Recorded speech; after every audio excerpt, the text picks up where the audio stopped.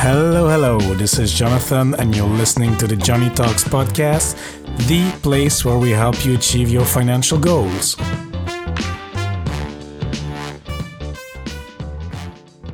Hola, amigos. Hope you're having a great day wherever you are. And if you're a new listener to the show, special warm welcome to you.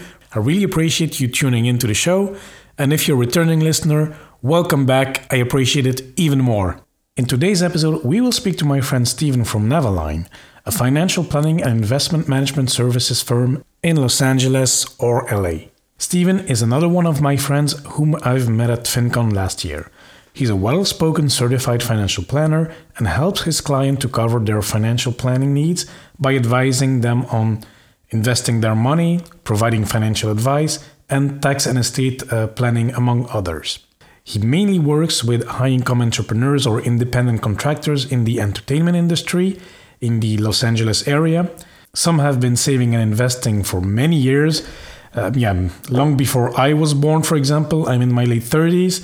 And some of his clients are just getting started on their personal finance journey. We will discuss a few lessons learned based on Steven's experience with his clients and see how we can apply these even though we do not make millions. We will cover Steven's approach to investing in equities/stocks, how the rich invest, in what specific assets they do invest, why it's important to plan your taxes well, and between brackets, do the rich use all the tax loopholes in the book? We will explore that topic as well. And finally, we will discuss how to build a positive money mindset. This episode is for you if you're curious about how the rich manage their money, and more importantly, what their money mindset is and how you can develop that positive mindset as well, regardless of your current situation. So without further ado, let's jump right into it. Hello, Steven. How are you doing today? I'm doing great, Jonathan. Thanks for having me on. Yeah, awesome to have you, Steven. I met Steven at FinCon already 6 months ago, and we had some great conversations. And Steven is actually a certified financial planner, and he works at the Navaline Wealth Partners in LA. So, Steven, what are you doing at Navaline? Yeah, well, my partners and I, we started Navaline Wealth Partners really so that we could be a resource for our clients. We help them with everything from their financial planning needs to investing their money, retirement accounts, trust accounts. We provide all types of financial advice. So whether it has to do with their estate planning, their tax planning, if our clients have questions and it has to do with their financial life, we're going to make sure that they're making smart decisions with their money. Yeah, that's very good.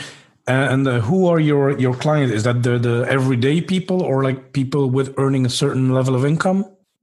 We work as a firm. We work with a pretty diverse group of clientele. Mm-hmm. Personally, in my practice, I work a lot with clients in the entertainment industry.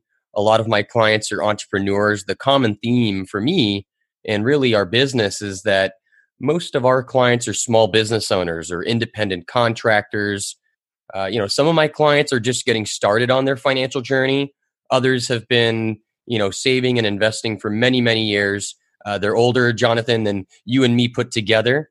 But at the end of the day, we're here to help clients that really value the advice of and really saving the time and the stress by working with a professional like us.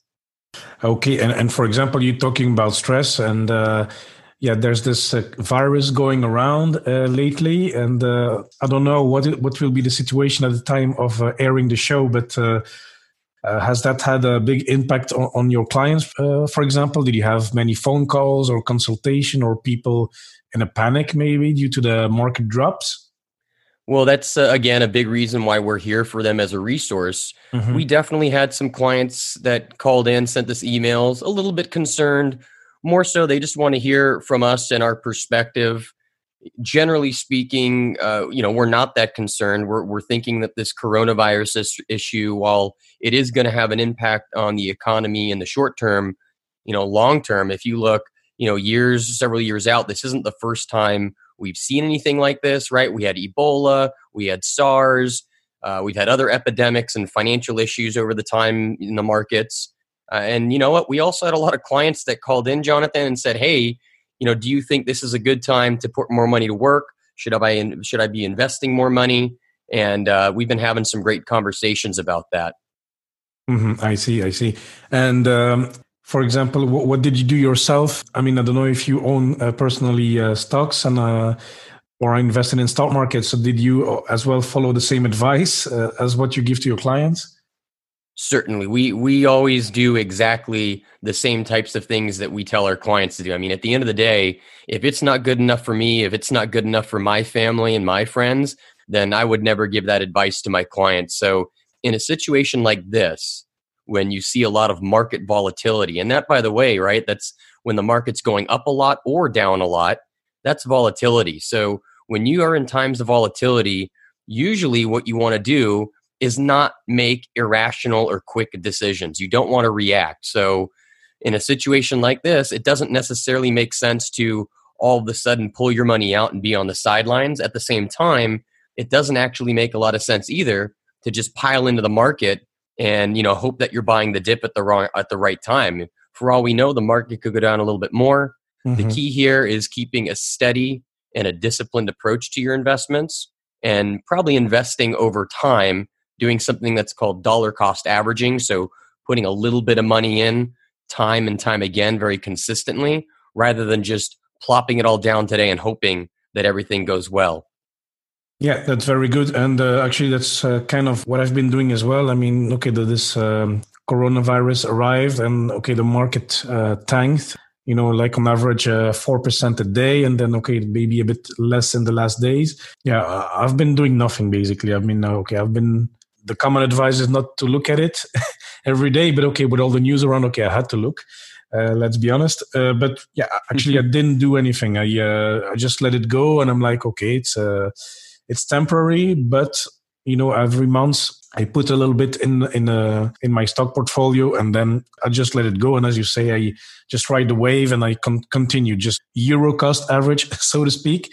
But yeah, it's that's what I'm doing, and I'm in it for the long haul in the end. So I think that's how everybody should think, and this panic bursts, should not affect your decision to invest in high performing companies.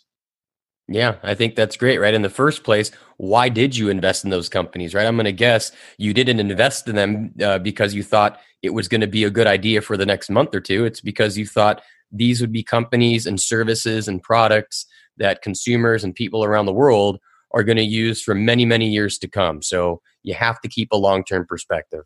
Yeah, very good. And okay, we're talking about the stock markets, etc. And I'm just wondering about your clients, to go back to the wealth managing and wealth advice. What type of investments are they following, or what type of investments are you advising, Stephen? Is that only stocks and real estate and some classic ones, or are there several other options that they have access to? Yeah, I mean, we advise on all types of investments. So traditionally, in terms of what we're managing directly for our clients, yeah, we're buying into different stocks, exchange traded funds, mutual funds, bonds. We do have portfolio managers in-house at our firm, chartered financial analysts. So some pretty smart guys on our team. We are putting together diversified portfolios that are customized for each of our clients. We're not going to put together some, cookie cutter portfolio and just expect that's going to be the right call for everybody. Because at the end of the day, the way that you invest your money, I invest my money, and everyone else invests really should be specific to what their timeline is, what their goals are, how comfortable they are with risk. We do advise on, like I said, all types of investments. So some of our clients, they invest quite a bit in real estate, whether it's commercial or industrial real estate or multifamily real estate. We're not the ones managing it for them, but we certainly are helping them, looking at the return on investment, looking at the balance sheet, figuring out if it's a good deal or not. We also have some clients that invest in early seed funding, so Series A, B, and C rounds for startup companies. But again, that's not something that the majority of our clients do. That's typically, these types of investments are things that folks with a little bit of extra money, excess income, and have a higher risk tolerance. So if those companies don't do well, those startups don't do well, it's not as big of an impact to their financial lives if they lose that money. Yeah, I see. So it's quite a wide range of products, and then, for example, commercial real estate. To me, that sounds like, yeah, okay, you need to have quite some money on the side, or is that accessible to to retail investors? It can be if if you're investing on your own or with some friends and you're actually buying a building. I mean, look, I'm in Los Angeles, California, so things are pretty expensive around this part of town. I mean, you can't even get into any sort of a multifamily or a commercial property for, less than $1 million or a couple $1 million. And not everybody has that kind of capital. So a great way that I think just about anybody can get access to real estate and quality real estate investing is through the purchase of what's called a REIT, a real estate investment trust. Yeah. There's a lot of publicly traded REITs that you can find offered by a lot of the big asset managers like BlackRock or Vanguard or Fidelity, and the list goes on. So I think that's a really great way to get exposure in your portfolio to real estate, a diversified exposure, by the way, but maybe not having the amount of capital to actually buy your own building or your own portfolio of buildings. Yeah, and I like those because as well, there's many in American good ones like Realty Corporation, I think, and LTC Properties and whatnot. And the thing is, those companies they are obliged to keep the REIT status to have to distribute a dividend. That's correct. Yeah, and then we have those as well here in Europe. For example, in Belgium, there are companies in which I invest myself, just because so to be diversified and also to support my local markets. But it's more that it gives this dividend, which is nice. And okay, in Belgium, there's for example Bfimo, Cofinimo, and Edifica, and there are some others. And for example, if you invest, at least in Belgium, in a company like Edifica, this company, it's a REIT due to their status because they invest in how can you say it, elderly homes. Homes for the elderly. You get a little benefit on the tax. It's taxed less than a normal dividend. There are things to look out for. And yeah, I really loved REITs. It's a great way to diversify your stock portfolio and as well get exposure to real estate as well, which then you don't need to partner up with a few buddies and buy a commercial property. So that's great. That's right. Yeah. I wish we had some of those tax breaks here in the States if we invested in those kinds of properties. It doesn't really exist over here like that. Yeah, I only read about it recently, actually, just in a magazine that I get from my father, and then it's like, oh wow, that's good. I mean, it's not huge, but yeah, all those small things add up. Huh? All the taxing, the any fees you can get away, any tax breaks, so it all adds up in the long run. It's true. I mean, that's actually a big part of anybody's investment strategy, or it really should be, is thinking about taxes. So, here in the US, there's different types of accounts. So whether you have a retirement account or like an IRA or a 401k, or you have a non-retirement account, just an individual brokerage account, a joint account, a trust account, they're taxed differently. So you actually need to think a little bit about the types of investments that you hold inside of those accounts. Mm-hmm. So one thing that we're commonly doing for our clients when we design their portfolios is something called asset location. You've probably heard of asset allocation, which is how much of a percentage of your portfolio is in certain types of asset classes, like we're talking about stocks, bonds, real estate, commodities, other types of investments. That's asset allocation.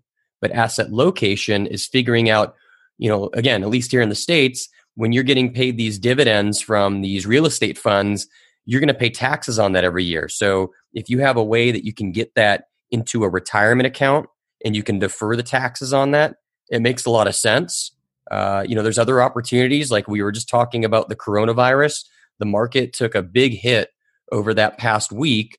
And I think a lot of people probably in their portfolio, at least in the short term, had some losses. Well, if you have a taxable account, so one of those individual or a joint or trust account, you can actually harvest those losses and participate in an exercise called tax loss harvesting. Really simply put, that's when you're purposely selling things in your portfolio at a loss so that you can offset your gains, either future or current gains, with those losses. So that's the type of stuff that we're doing for our clients keeping an eye on both how we can be really tax efficient and how that factors into their entire investment plan. Mm-hmm. And talking about taxes, there's this, we talked about it before, you and I, Stephen, but, with taxes and rich or wealthy people, there's always this public or the stigma around those people that, oh yeah, the rich, yeah, they do everything to avoid taxes. They know all the loopholes.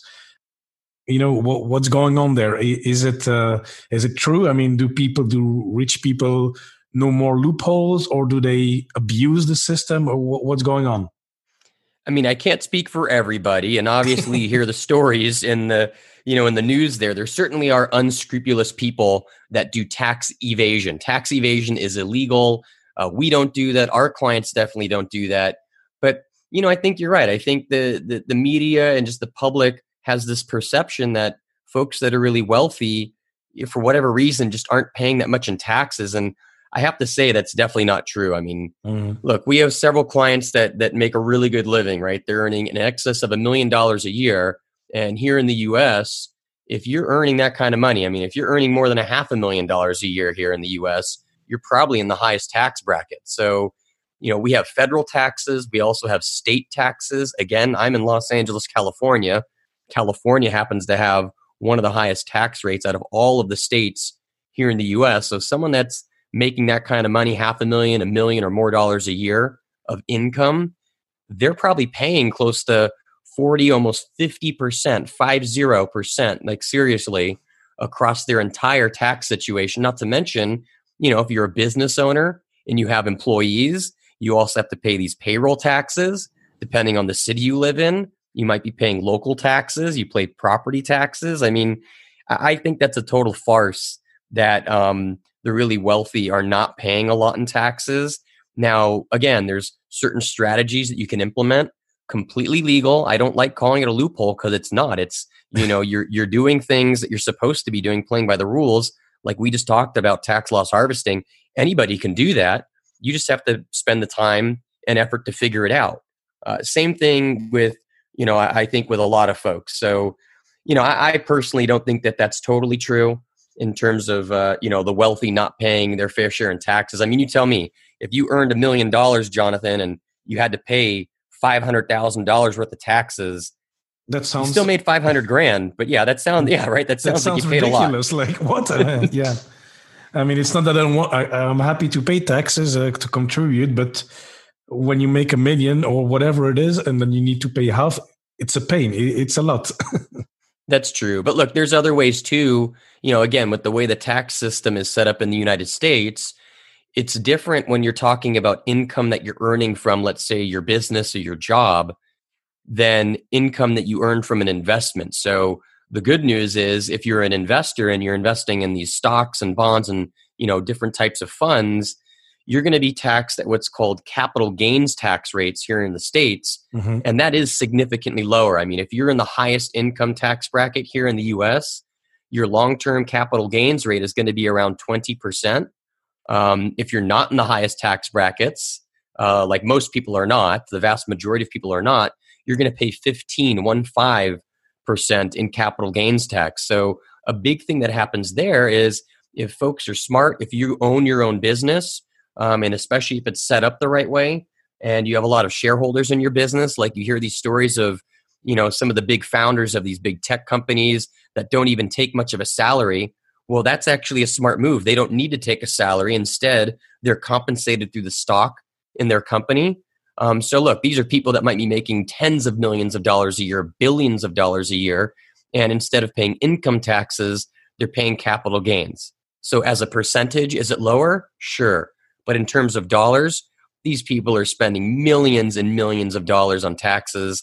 In my opinion, they're definitely paying their fair share of taxes. Yeah, and it's also a risk because, if I don't know if our friend Mark Zuckerberg is paid $1 and the rest in shares, but if there's a coronavirus again or any other market stocks, then it's a huge risk because then he could lose 20% of his pay actually, or of his wealth.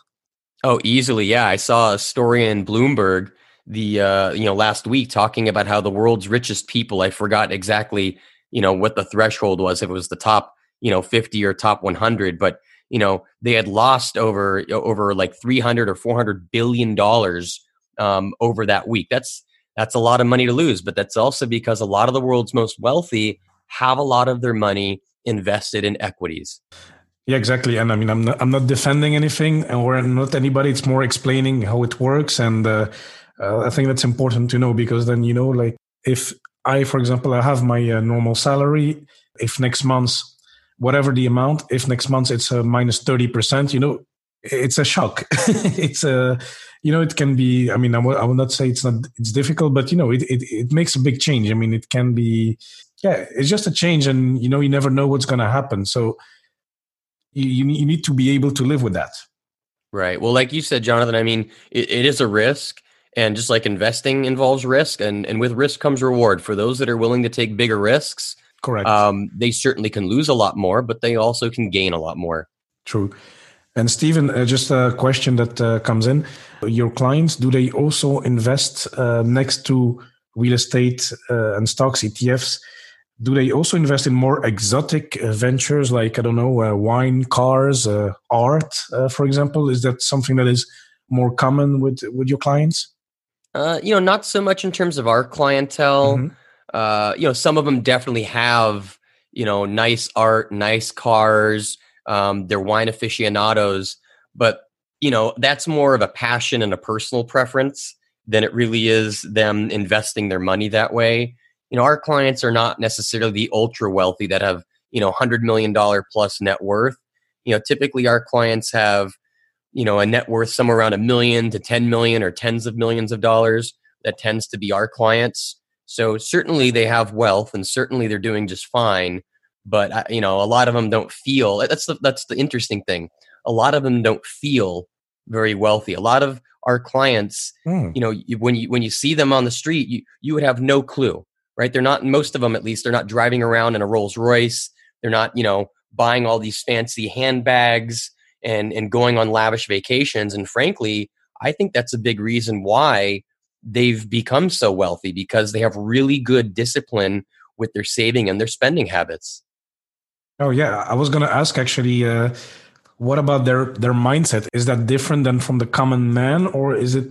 Yeah, do they just hold this discipline and go through life, or do they think like, I'm going to invest, I'm going to make this, or or is it? It's nice to flash my stuff. I mean, not it's nice to flash my stuff, but. That you'll get a ticket for that. I'm wealthy. I can buy a Jaguar, or I can buy I don't know, whatever fancy car, and have a bigger house than my neighbor, for example. No, it's not it's not the way they approach things.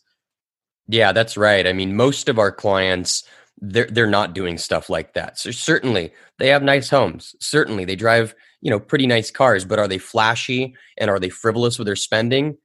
No. And like I was saying earlier, it's kind of interesting. I didn't start my career here. It's taken me, I'm about 10, 12 years into building my business, and now with my partners growing our business quite a bit. So it took me a while to get here. But, I learned pretty early on that sometimes a lot of folks that have this wealth, have this money, they don't perceive it as if they're really, really rich. You would actually be surprised. Some of my clients that have, maybe not those with a ton of money, but, those that have, a few $1,000,000, right? Mm-hmm. And then, they have their house is paid off. Even they are concerned that they might not have enough money to last them through retirement. And I think that's really interesting because, not to say that they should be otherwise just spending all their money and not have anything left, but I think that mindset, I don't want anyone to be scared or worried or stressed. A big part of what we do is helping people through financial planning understand the effects, the long-term effects of the financial decisions that they're considering today. And I want my clients to be confident in their financial future. And I want them to be confident and happy with their financial decisions. I don't want them to be stressed out. So, look, rarely did these folks or anybody become wealthy overnight. But it's like I always say, it's not how much money you make, it's how you save and how you spend it that's most important. And I think that a lot of our clients understand that, and they take that to heart, and that's how they show up in this world. They're not flashing their money, they're not spending it on on, crazy frivolous things. They're spending it on the things that they value and the things that they enjoy most. Yeah, that's very important. Yeah, that's good. I'm still a bit surprised, and you're in Los Angeles, so I can imagine that people maybe in some neighborhoods they like to flash nice stuff around. So where does that come from? This kind of mentality of being concerned for the future. I mean, if you have 1 million or 2 millions or whatever, I mean, with that kind of amount, I would be comfortable. I mean, I would be, but okay, that's me. But is it something in the mindset or in where they come from? Maybe they came from, a modest a home where they grew up in, or could that explain this attitude? I think that's a good point. I'd say most of our clients that have wealth have built that wealth themselves through their own businesses and their own hard work. So I think they really value, that dollar. And in your case, right, they value that euro that they worked so hard to build, and they understand what it took to earn it. They understand the sacrifices and the time and the energy and the effort they put into it. It might be a little bit different if you're inheriting your wealth, or maybe you grew up with, this thing out here is you grew up with that silver spoon in your mouth. So everything was just kind of handed to you. And that's maybe where that whole, as we say, keeping up with the Joneses comes in. And that can be really, really dangerous because, I always say that if you're just focused on comparing yourself, if you're looking at, the guy or the girl next to you and being like, oh, wow, look at all that stuff they have, which, right, it's just stuff. You have to ask yourself, how important is stuff?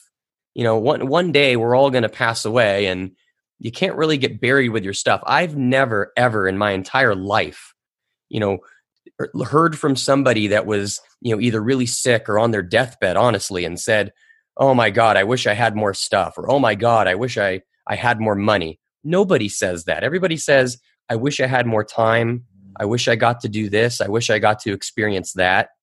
And again, I think a lot of our clients, because they are self-made, they are entrepreneurs, they work hard and they've put in that time and effort to earn and get to where they're at today. They're pretty good at focusing on their goals. And that's what we help them focus on is, what's your goal? What's important to you? Don't focus on what the other people are doing. Focus on what's important to you and what it's going to take for you to get there. Yeah, I like that approach, and that's how it should be. Yeah. Yeah. Okay, very cool. And how many? So you've been active at Naviline for what, 13 years or something?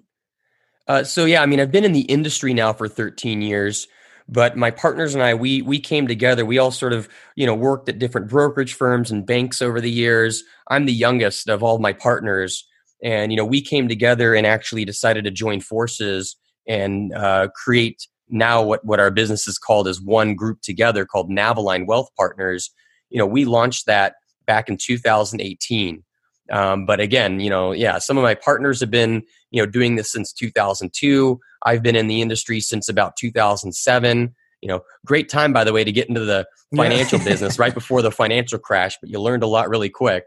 So yeah, we've been doing that for a while. At this point, we work with about 400 or 500 families across the entire U.S. So we have clients in about 30 states. We manage about 350 million, a little bit more than that in assets. So, by no means are we, some huge firm where our clients are a number. We actually care about who our clients are, and we have personal relationships, and we know who they are. Mm-hmm. And Stephen, there are many firms such as yours in the US or in the world, but you're focused on the US. But what do you think makes Naviline different? Definitely. One thing's for sure, the way that we've been able to use modern technology, so to blend, smart technology with personal service and personal advice, that definitely sets us apart. And, the key is really taking the time to get to know people. Like I was talking about earlier in terms of just building an investment portfolio, a lot of people might, to just generalize for a second, a lot of, investors or a lot of, quote unquote professionals might look at a situation and say, hey, you're really young, so you should be a really aggressive investor, and they just put you in that bucket. Or they might say, hey, you're retired, you're older, you should be a really conservative investor. And frankly, okay, as a rule of thumb, fine, but frankly, that's just not true. I have plenty of younger clients that do really well for themselves. And you know what? They're not that interested in making a lot of money from the stock market because they're making a lot of money with their businesses or the work that they do. And they want to grow their money, of course, but they also don't want to take big risks. And in times like we just experienced when the market takes a big hit, they're going to get stressed out if they see their account balances go down by so much so quickly. So, that's a really big thing is we focus on getting to know our clients, what's important to them. The other thing is we're not yes men or yes women, right? We're not just here to tell our clients what we think they want to hear. As a fiduciary and as a certified financial planner, it's my job to tell my clients what the truth is. And, one of the hardest parts, Jonathan, about my job is when we have to talk about things that aren't fun. So obviously when we're dealing with sickness and with death, and other times we're dealing with losses. So, not every business is going to be successful. I've seen several of my clients lose their businesses and go through really tough situations and, go through losses in their family and go through divorce. But if you can focus again on what's important to you and why you did these things in the first place and why you got started, it's all about how quick you can get back up and get back on track. And I think that's a big thing that we do for our clients is we tell them how it is. We get to know them. We're here to tell them the truth and be a sounding board. And most importantly, when our clients need us, we're there for them to provide them advice that is always in their best interest. Now, very good. And Stephen, for example, okay, maybe the listeners, they don't make $1 million or whatever. Most of the listeners, they're, average Joes making, middle-class people, such as myself. And do you have any advice or tips that you can derive from your experience to, let's say, us? Yeah, again, some of the stuff I've already been talking about, as much as that might be the clients that I work with, this advice, it's beneficial to everybody. I said it earlier that it's not how much money you make that's most important. It's how you save it and how you spend it. And realize how I'm saying it's how you save and how you spend. So you've always heard that saying that, save X percent out of every dollar you make. That's what you have to do. If you have a mindset that everything you earn, you're automatically paying yourself first. You're automatically saving first, and you prioritize that. That becomes a really, really positive habit that's going to help you on your financial journey. So what inevitably ends up happening is you'll start earning more, and it kind of becomes a game, at least for me, and I think for a lot of other people, it's like a game with yourself. It's like, oh yeah, I just earned more money. How much more can I save this year? Some people might go, oh, I just earned more money, and they're already thinking about spending it. And you got to keep that in check, because if all you're thinking about is spending your money for today, you're not going to have a whole lot left over for tomorrow. So the best advice I can give to anybody is to, right, like I said, don't compare, but focus more on what your goals are and set those goals. And by the way, you know what the biggest pitfall is for people? When they reach their goals, it's like the race is over. But it's not. So you got to be careful about that. Once you reach your goals, you got to set the next goal. So if your goal was, let's say your first goal was you wanted to make sure that you could save, $100 a month because you're just getting started with your investing. Yep. And then all of a sudden, a few years later, you look at your investment account and you're like, oh my gosh, I have $10,000 or I have $20,000 invested. That's amazing. You got to remember you did that. And as you start earning more and, you advance in your career, maybe you can start saving $200 a month. Before you know it, you might be saving $1,000 or more a month. And as long as you're not adjusting your lifestyle too quickly, right? I'm not saying you can't go out with your friends and you can't go out to dinner or you can't get that cup of coffee. But, if you just all of a sudden, make a little bit more money and then say, okay, I'm buying that new car right away. Well, then you just totally got rid of all that money that you were making because you've now already spent it. And you got to be really, really careful with that. And the good thing that you mentioned is that it can start with as little as €100 or dollars a month. So it's a small step actually for most people, because, okay, let's say you get a raise and you get, €150 per month extra. Well, it's easy to put either the whole amount on the side or maybe 100, depending on your goal. But it's easy to just start with that. And then the next raise you increase by the same percentage. And then it goes on. And what I like to say, it's effortless, because If you get a raise, that's the easiest case, because let's say you put 100 euros, you get 150 euros raise, and you say, well, look, I'll put 100 more. It's 100 you never seen before. So then you automatically start to save 200 and more, and you still have 50 euros to do whatever you want with it. And then it continues on. So throughout your career or your life, it's just you have to do it, and it's a small effort. So that's why it's great. And I like that advice, Stephen. Yeah, I completely agree. I mean, I'll be really honest about it. I got started just like most people did. The first time I started investing, I started investing, I was pretty young. Believe it or not, I was 13 years old. Oh, wow. The first time I started investing. Yeah. I took a little bit of a break. I made some pretty dumb decisions when I was a kid, and I spent money on, I turned 16. I got my driver's license. I spent money on cars. I look back at it. That was a waste. I wish I didn't do some of that. I spent money on other things that I enjoyed doing, and that's all well and good. But when I started investing and saving more consistently, when I said to myself that that's my goal, because, I want to be able to buy a house, and I want to be able to retire comfortably, and I want to be able to invest in myself and start my business, it kind of became easier and easier. So yeah, you know what? When I started investing, I wasn't even saving $100 a month. It was more like $50 a month, 50. That's how I started. And to see where I'm at today, I'm maxing out my 401k every year. I've got other money that I'm investing. And that's because every time I'm earning more money, I've now developed that mindset that anybody can develop. Seriously, anyone can do it. That, like you just said, as you start earning and making more money, you're now in that positive mindset, that positive money mindset, where you already know that next dollar you're going to earn more, you're already saving, 10 cents, 25 cents, 50 cents of every one of those dollars. And honestly, it becomes easier the more you make, because eventually you start making so much that you go, well, what else am I going to do with it? I'm not, unless you're going to buy a bunch of junk, hopefully you don't. It actually makes it that much easier to save that much higher of a percentage, as long as you're living within your means. Yeah, great advice, and we love the tip. And Stephen, we're before we close the show, we always ask our guests 3 quick fire questions. And thanks so much, Stephen, for coming on the show anyway, and of course, and telling a little bit about your experience dealing with wealthier people, their experience, their mindset, and how they deal with taxes, etc. I think it was very great. So let's get on to the quick fire question. Let's do it. And so, Stephen, number 1, what is we were talking about investments, but what is the best investment you made so far?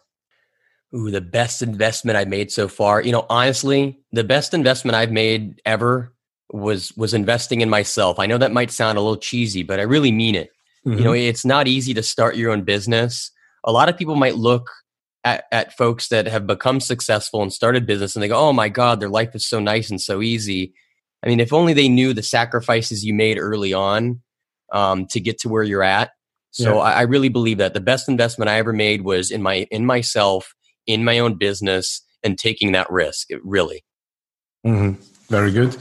And the number 2, what is the best book you can recommend to anybody? And it does not need to be a financial book. Yeah, definitely. You know what? One of my favorite all-time books, it's called Don't Sweat the Small Stuff. And it's all small stuff. It's by a gentleman named Richard Carlson. He's a PhD, so pretty smart guy. Really, really cool book. It kind of helps put, some of the things we were talking about today, it's related to that. It helps you put these everyday life challenges into perspective. It helps you think of these problems that you face in life as learning moments, because like we were saying earlier, every journey begins with taking that first step.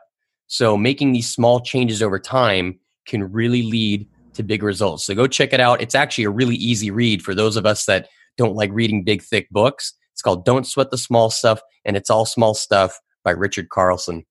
Okay. Is it a bit like a habits book, like Atomic Habits or this kind of books, or is it slightly different?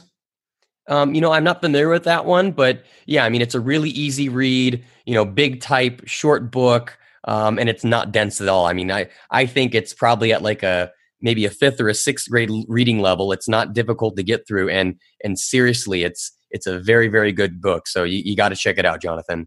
Yeah, but I like all this kind of stuff. So I'll make sure I'll check it out, Stephen.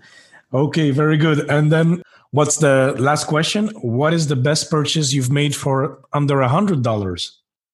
My gym membership. Seriously, I believe that healthy is wealthy. So what good is it to invest and save all this money if you can't enjoy it over a long healthy life? So a big part of all this that we didn't get to touch on today is your mental health and your physical health. So seriously, my gym membership, it's way less than $100, or at least monthly. It's probably more than that, obviously, every year. But the point being, making that time for yourself. I happen to be a morning person, so I go to the gym every single morning. I think that makes a huge difference. It's a great way to get your day started, to get your routine started. So, and maybe the gym's not for you. So yoga or Pilates or CrossFit, whatever your physical routine is, spend that time and spend that money to invest in yourself and invest in your health, because healthy is wealthy.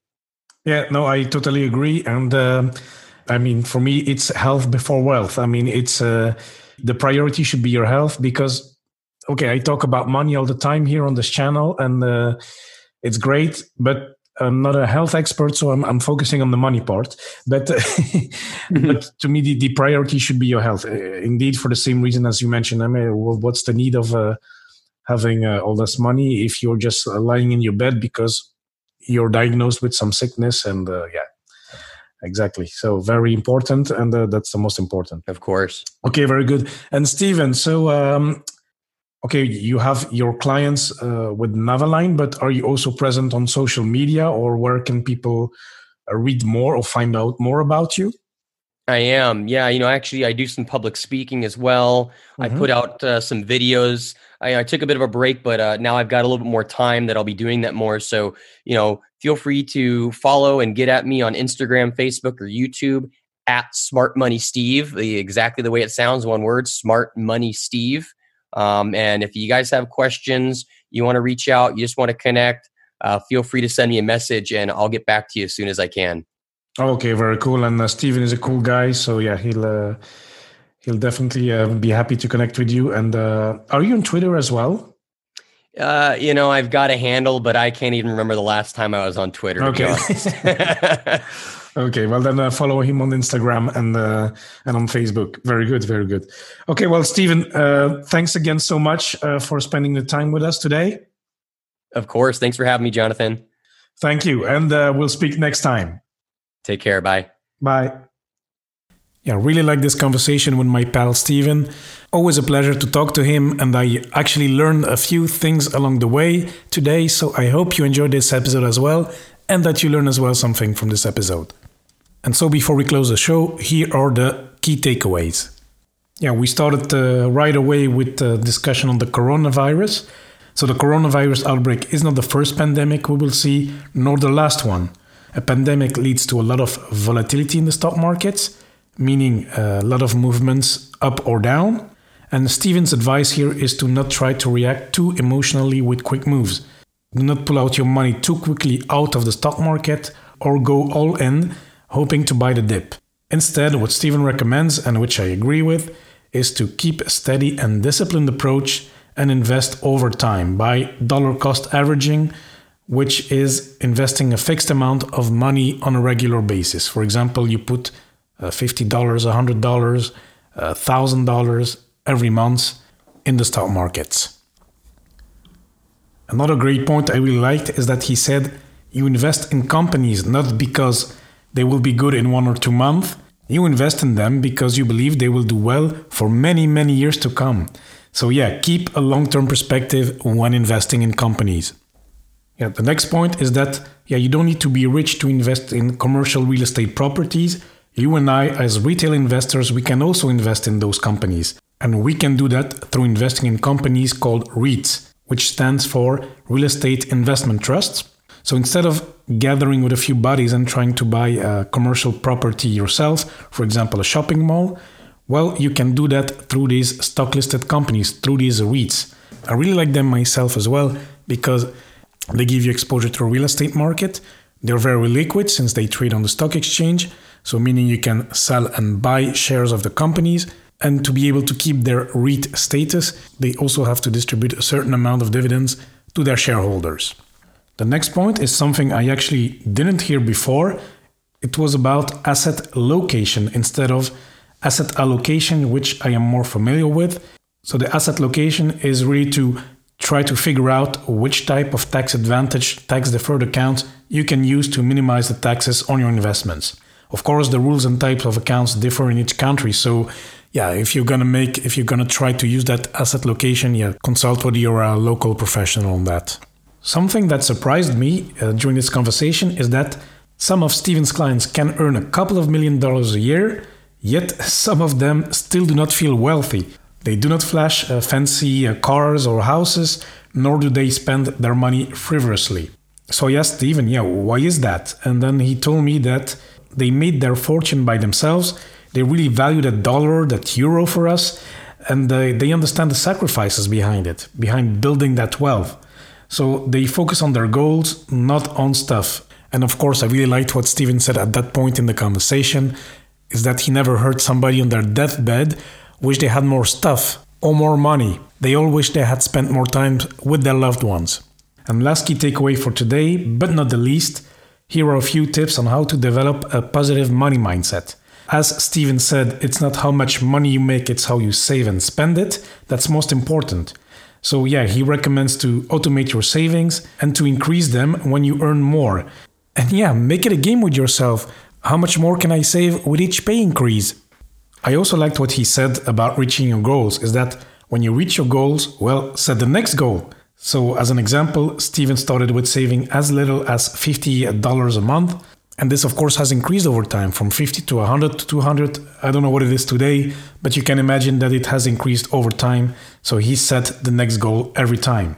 And his message was, if he can do it, or if I can do it, anyone can do it. So start to develop that positive money mindset today.